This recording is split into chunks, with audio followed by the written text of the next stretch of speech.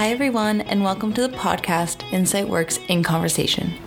Today we're excited to be joined by Greg from ABC Computers.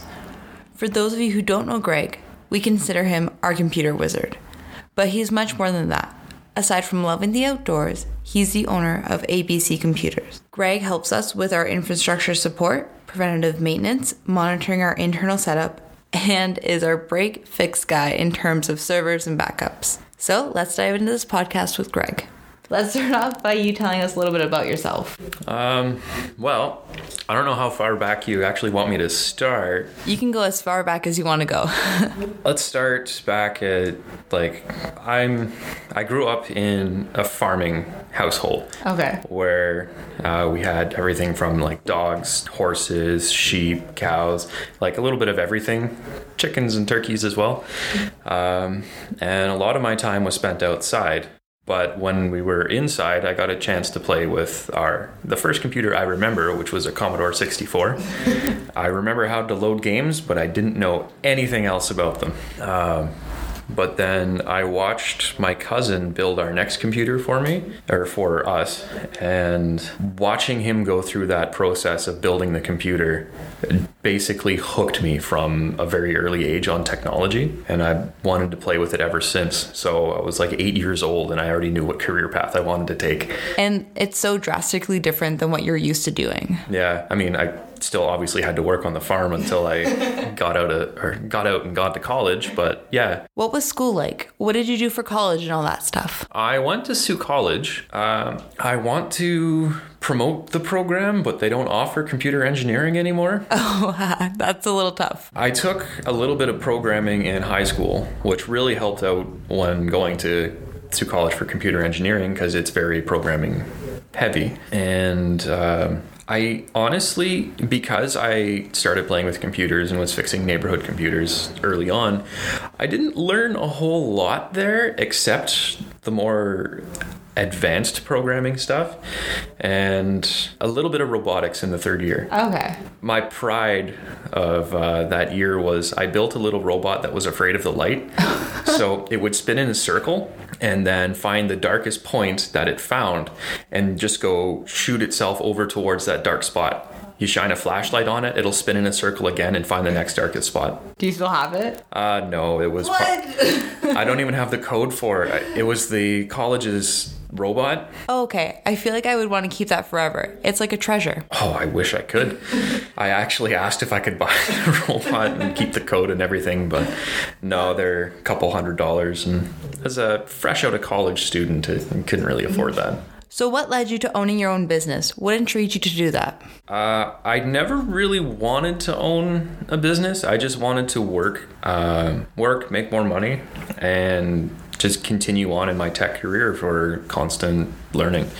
But the opportunity came up, and there were multiple different avenues I could have taken with ownership, whether it was partial ownership, complete, or working with another company that bought out the company that I own now. But in the end, it just ended up being more worthwhile to take over myself. I'm 90% owner of it. Wow, that's awesome.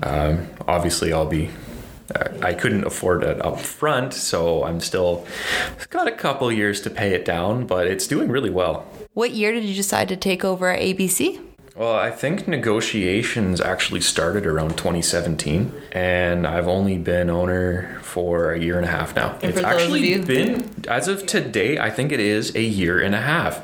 It's the perfect time to do a podcast about what you do. It's meant to be. And guys, for those of you who don't know, Greg is incredibly busy. So the fact that we got him in for a few minutes is amazing. So why don't you tell us a bit more about your business and all the services that you offer? Of course, we always call you when our computers break down. Yeah, you haven't been breaking your stuff recently, though. I know. Don't jinx us, though, because it might actually happen. Yeah, that is actually wood, so knock on that. So we used to offer a much larger array of things. We used to do phone systems and camera systems and all that as well. But when I took over, I decided to focus on what we did best, which was servers, networking, basically small business environments where we get things up as secure as possible. And we do have like your walk-ins, we've got a showroom, so if you're looking for a new computer, stop on by and we can help you out from there. But our bread and butter is small businesses, and they love us. Like, we treat them like gold, and we can safely say that we love you guys. It's the best. So taking over a new business, or any business in that matter, is a challenge. What did you find the most difficult in taking over ABC? The most difficult thing is actually personnel management. I am a technician, and I've been working there for over 12 years as a technician, essentially. And I've never, ever in my life managed people. And so that was the most challenging thing. For the most part, the business runs itself. But as you're growing and more people have to come on, conflicts can happen, things go wrong, and you kind of have to have conversations that you don't generally want to have. It's tricky. People are always tricky. How big is your team? There's 6 of us in total right now. 4 of us are technicians. And then the previous owner is still hanging on and helping out a lot. He actually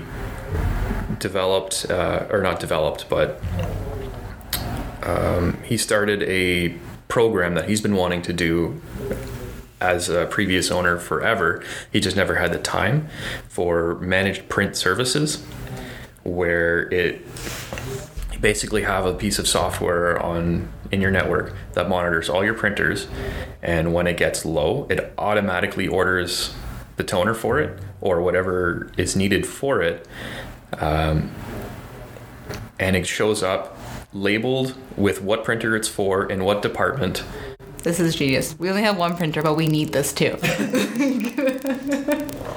Yeah, and the toner shows up before you run out, because there's an algorithm that determines after the first, based on your print volume per month.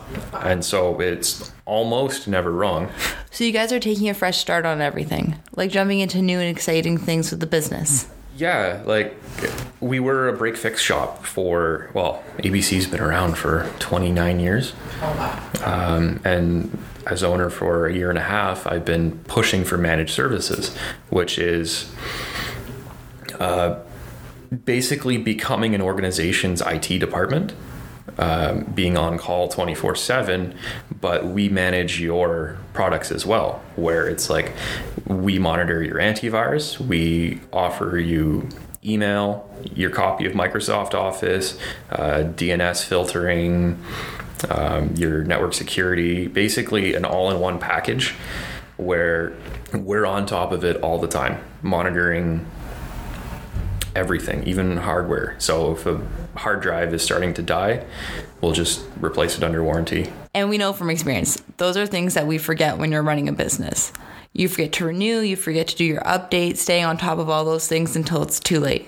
So that's awesome. Would you say that it helps you guys stay ahead of the competition because you're moving towards a more service management system rather than a break fix shop? Not necessarily stay ahead of the competition. In the Sioux area, I want to say yes. Our main competition for managed services, they have been using it for quite a while, but I'm not sure their product line or anything like that. But I'm going based off of what the rest of the world is moving to and what's successful. And I've got a community of people who I'm chatting with all the time that run very successful managed service solutions.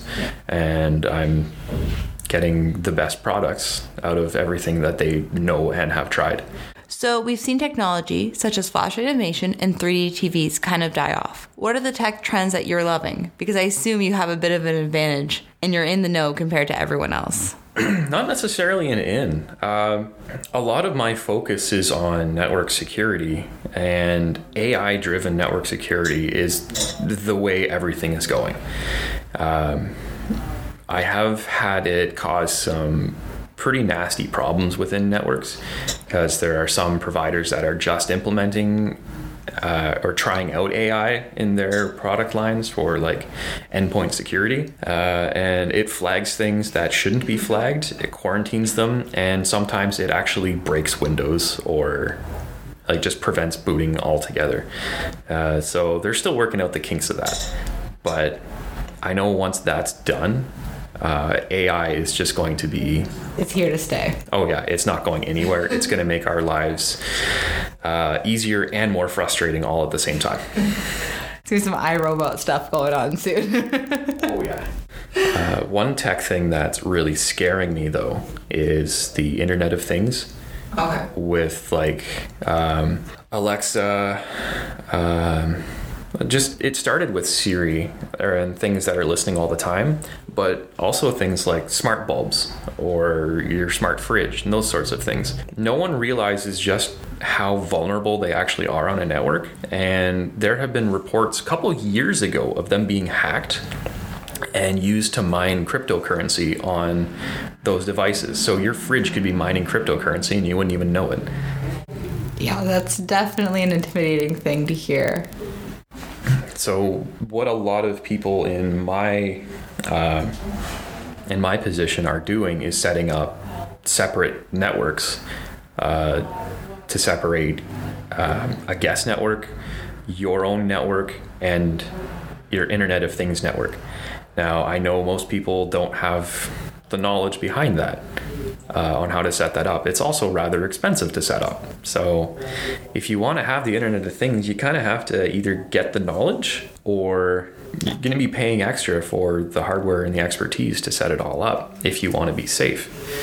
Because anything that's hacked within your home can be used for nefarious things like monitoring everything for credit card transactions. And yeah, it's a wonderful world we're living in. Everyone think twice about the fridges. Be careful. They're all great ideas, having everything internet connected where you can like turn on your stove from your cell phone before you get home so it's preheated.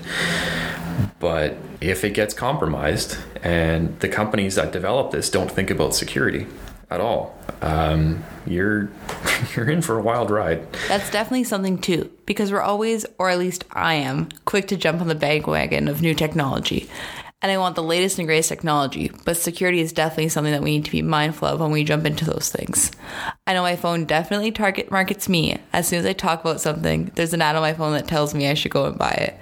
And let's be honest, I'll probably click on it, because how convenient is that? I guess after this, your phone will start popping up with here's this new antivirus program for you to monitor yourself, or a specialized VPN just for phones. I probably should set up a few more things. So just to circle back, do you have any advice for anyone thinking of taking on or starting their own business? Be prepared for more work than you possibly think it's going to be. I expected a lot of work. I was already taking on a lot more roles before I even took over. And for just the past 3 weeks, I've noticed just an explosion of just amounts of work that needed to be done. And for multiple days of the week, I'm working till 10 o'clock or midnight just to stay on top of things. And it's a never-ending battle. I've hired more people, and it's just never enough, because the more you can get done, the more you get recommended, the faster you grow. It's a lot of work. So be prepared for that. But you need to have people in place that can also do your work as well, because otherwise you'll never get vacation. Yeah. And it's a terrible, terrible thing for mental health if you don't break away. Kind of having those moments of unplugging and just doing the things that you like. Yeah, it's really tough to do, especially when you're growing. I haven't had an actual vacation since... Well, I did try and take a week off in summer and ended up still getting phone calls while I was away. But again, it's just sheer volume of work, and there's not much you can do about it. To be fair, that's a great problem to have. It is. Another thing I want to say is, unless you trust your customer very well, do not give out your cell phone number. Constant direct calls. That's really fair. Thank you so much for taking the time out of your busy schedule and talking with us. We really appreciate it. Yeah, thanks for having me. It's a lot of fun. Okay, conversationalists, if you like what you hear, be sure to like and subscribe to the podcast and stay tuned for our next In Conversation.